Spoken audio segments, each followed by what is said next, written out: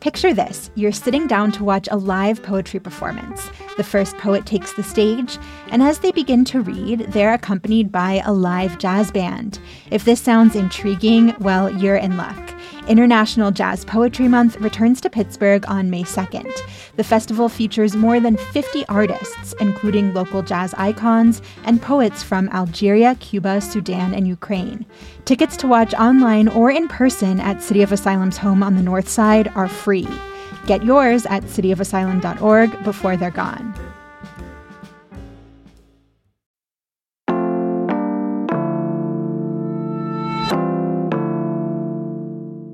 Today on CityCast Pittsburgh, there's a vegan Eastern European restaurant serving pierogi so good you'll think they're from a church basement. Once a year, Apteka puts the pierogi on hold and serves their famous Krapteka burgers. On the eve of Krapteka, which is a local holiday here, we're with Kate Lasky, one half of the mind and the hands behind the hometown favorite that's gotten national acclaim.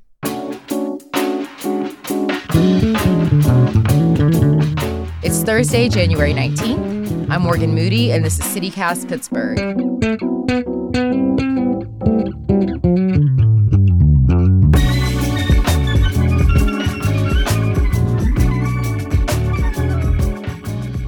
Kate, I feel like you and I were in a gang together. Obviously, I'm kidding, but we went to high school together. So between then and now, what happened? How did you become a chef? Accidentally, I guess. It's also worth noting that we did go to high school together, and you were very cool, and I was way less cool. I thought you were very cool, Kate. Thanks, Morgan. That's because you're so cool. Yeah, I don't know.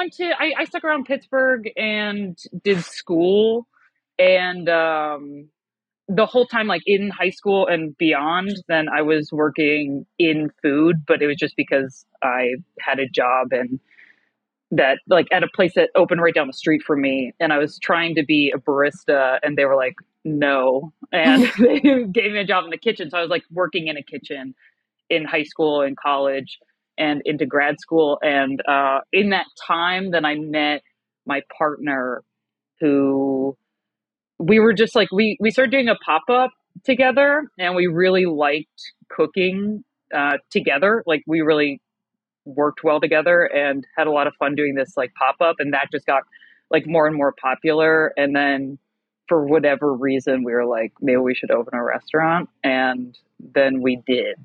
When was that? When was like when was your first pop-up? 2011. Okay. I think 2011. Yeah. I was still in undergrad. I was basically a senior, and he had done it without me like maybe twice. And then we got together, and I was like, oh yeah, I like know how to make some soups. And then I had some food experience. So like I got kind of pulled into it pretty quickly. And we did that for like 5 years before opening Apteka. I think I remember one of those pop-ups because I had like just moved back here out of college and moved on to Penn Avenue, like in Garfield. Yeah, and I remember running into you, like on the street, and you were making pierogi, and I was like, what? And here we are. Yeah, because we did it at the Garfield Artworks, RIP. There was like, for a while, we were kind of like stationed there, and then eventually ended up doing them at the Stephen Foster Center over in Lawrenceville. So I remember that because you had just moved back and you were living in Garfield, Yeah. We're going to get into Krapteka, your annual burger pop-up that has a cult following. But before we get to that, I wanted to go back to, when you first had the idea for a fully vegan Eastern European Polish restaurant. Like, did you think it would end up having this big of a following? No. I think like with Pierogi Night, like what we saw is that people were really excited to come out. Like it was more like whenever people talk about it now, then I think they speak of it as like this social event that was happening, because we would have like 300 people on a lot of Pierogi Nights, especially towards the end. It was like, between 200 and 400 people in this 3-hour window. Wow, yeah. And it would take all week to like prep, and we would get all of our friends who like had no food experience to help us. How many were you making? If you're I mean, prepping for a honestly, week. more than we make for a week in the restaurant now. Yeah. It was crazy. But probably like 3,000 pierogi sort of thing, Mm. maybe a little bit more than that. But it would be three of us doing it. So like Tomas would roll the dough, and I would pinch the pierogi, and then we'd have somebody who'd help us like blanch and store them. Yeah. And we just really like enjoyed cooking and working together.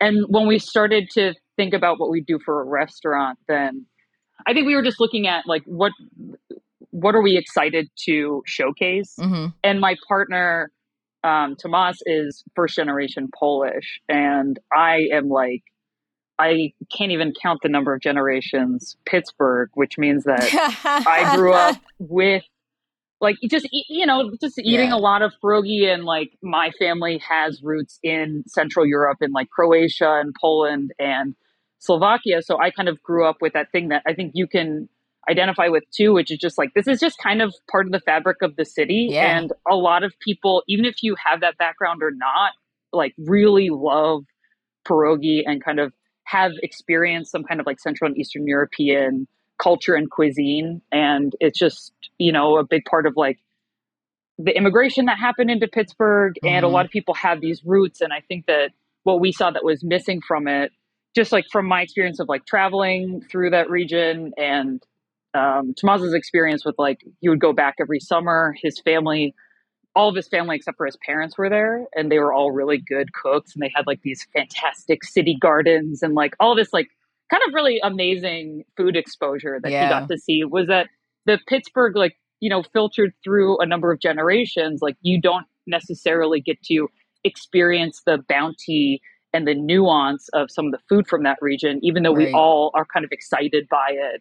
So we were just looking to explore that, what we can offer to kind of the conversation about Central and Eastern European food. And that all kind of was focused through the lens of particularly Poland, just because that's where we have the most connection. Yeah. And then it's just vegan because we're vegan. Yeah. Were there any critics initially who think that, Polish food needs to have butter, it has to have, meat. If it doesn't have animal product, that it's not authentic. I mean, I think it's always people are saying that stuff. It's not at the beginning. Still like comment sections speak truths about what people believe. But I think that there's enough people who, like, most of the people who come here aren't vegan or vegetarian. And I think that people are just excited to get to try something that's really different. And there's definitely people who are like, this is kind of missing something that they see as fundamental to what this cuisine is. And I think for us, then we were able to just take kind of method and idea and apply those like kind of techniques and flavors to vegetables rather than meat. So we do a lot of fermentation and smoking and different kinds of preserving. So it's like, that's, I guess, where we're kind of making up for the fact that like, there's not meat, but you can still kind of find that flavor through other means. Is there anything absolutely that you have not been able to crack the code on, or find a good vegan substitute? Yeah, I think the biggest challenge is like kielbasa, because like we brine and we smoke carrots. Some people listening to this are going to be like, this is the most ridiculous thing ever. And this doesn't, but we brine and smoke carrots, and they're really delicious. Like they kind of just taste like they have qualities of like a smoked meat, but you can't just put a brined smoked carrot on a plate and be like, hey, this is a kielbasa. Like, right. I think some people maybe are comfortable with that, but it's just like, I think for us, then we just find it as like, it's kind of missing, like something's missing from that experience. So we're able to kind of like take that and make it an element in something else. Like we make a żurek, which is like this, it's like a fermented flour soup that's really traditional, it's really cool, but like we'll put that in there, and it's like kind of holds this space of maybe like a kielbasa, but it's not supposed to be this thing. And I think especially because we don't use like meat substitutes, like we're not working with seitan, And like if we make a tempeh or something like that, then it's not going to be like, okay, this is a 1-for-1 for a meat product. Right. Then it's just we're just, I guess, finding ways to hold the space differently than a meat would. And a lot of that's just kind of refocusing dishes.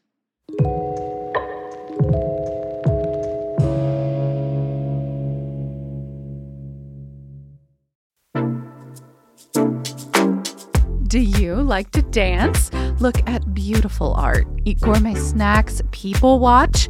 Well, mark your calendars for Friday, June 7th for one of my favorite parties in Pittsburgh. It's Mattress Factory's 25th garden party.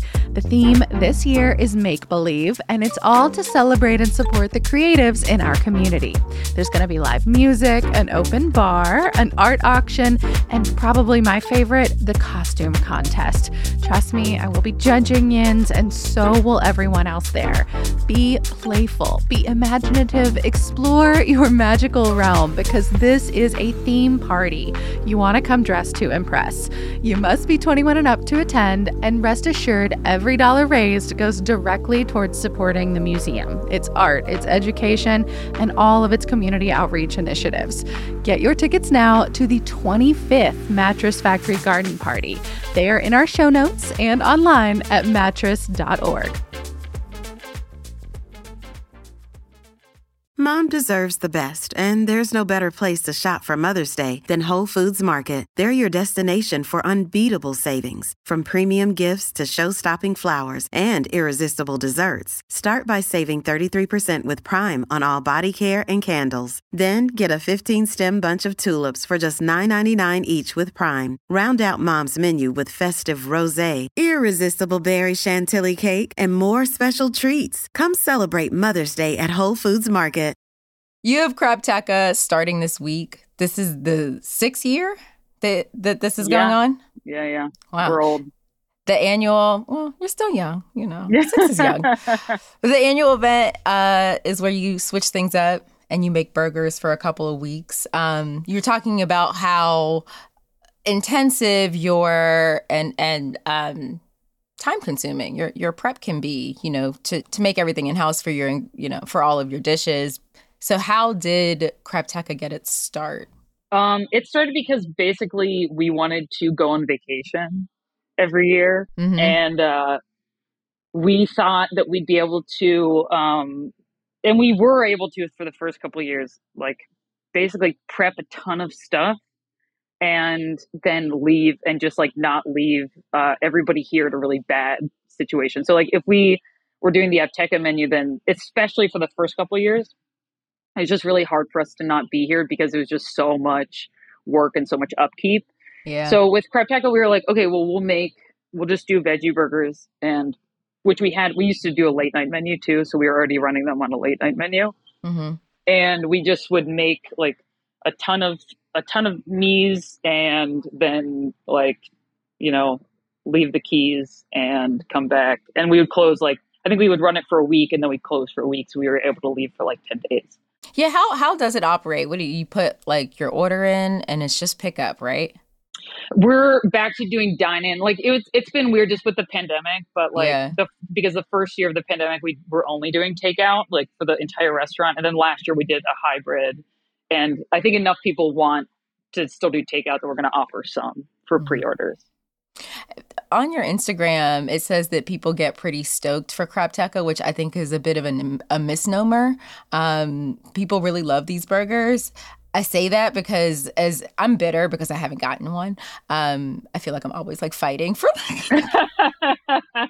it is because it's just it's because it's the week long and by the time I feel like I usually am I finally am and it's sold out. So I usually miss out. Sorry. So I'm a little bitter. That's okay. But we'll fix that this year. I'm coming this year. We have 3 weeks. I'm gonna get all the burgers. What is on the burger this year? So we do 4 types, or this year, I guess we're doing 4 types. Sometimes we've done less, but we have one that's a classic burger that's just lettuce, tomato, onion. And we spin a mayo out of chili oil. So we make chili oil and then spin that oil into a mayo, and that's on there. And Heinz because we must. And then that's the only thing that you don't do from scratch, right? Yeah, we do buy ketchup. Yeah. We do. We must. Because you must. That'd be twisted. Yeah. And then there's 3 other kinds that are kind of like specialty burgers. So we're doing like a Tropicalia one that has like burnt pineapple and some curry sauces, and one that's called a Frico that has like just like weird stuff on it, like a raisin sauce and pumpkin seed oil. It sounds crazy, but it's really fun. And then a Bava burger that's like kind of an homage to more of like Apteca style menu. So like beets and dill and horseradish. And then there's 2 other sandwiches, and there's fries, and there's some salads, and a sunflower seed ice cream, milkshakes. And that's roughly the entire menu.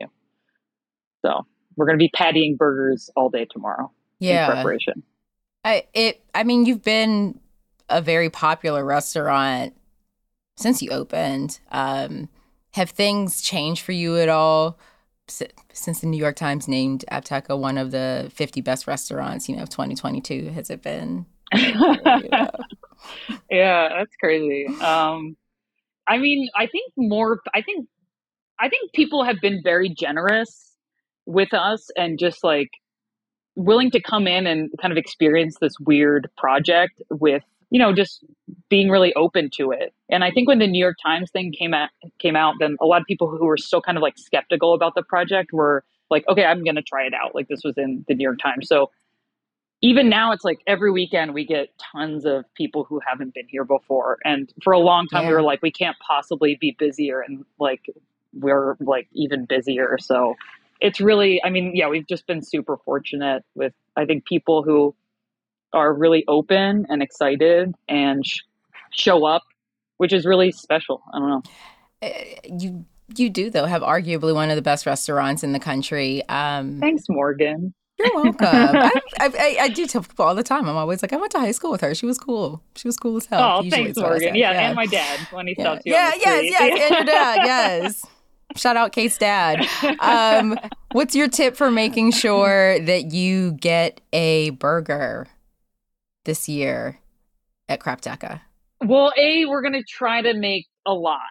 Mm-hmm. So hopefully we'll solve that. I think this is my trick is show up, put your name on the wait list, and just be willing to like go grab a coffee or a beer around the corner. There's a bunch of spots close to here. I think if you're willing to plan your night and not have this be your first stop, but just stop here to like be able to show up, you're going to have a great time.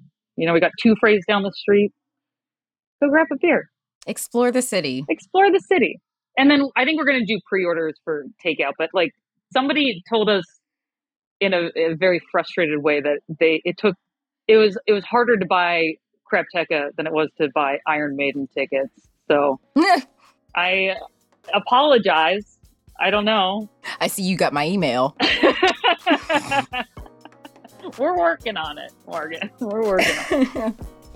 Kate Lasky is the co-owner, co-operator, and co-chef at Apteca. Kate, thank you so much for joining me and for catching up with me. This has been nice. I know, it's been nice. Thanks so much for having me. Crapteca starts tomorrow, January 20th, and runs Fridays through Sundays until February 5th.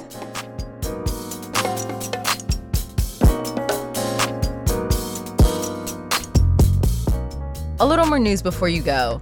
Mayor Ed Gainey is appointing 7 people to the city's newly reorganized Art and Civic Design Commission.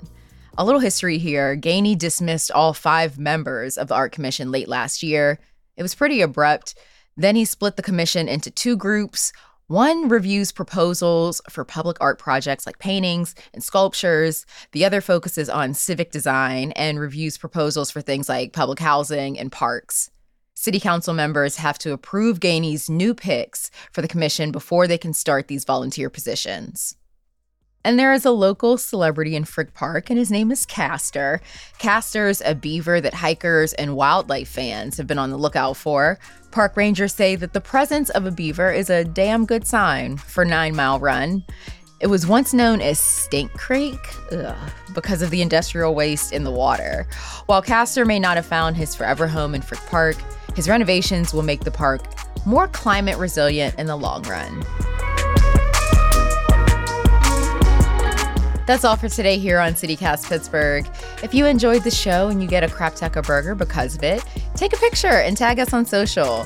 We're on Instagram and Twitter at CityCastPGH, and subscribe to our Hey Pittsburgh newsletter. That will be very nice.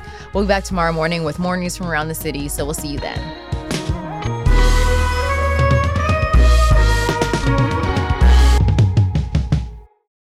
Yeah, and see what you're buying and come home and probably let them rot because I don't know how to cook all that.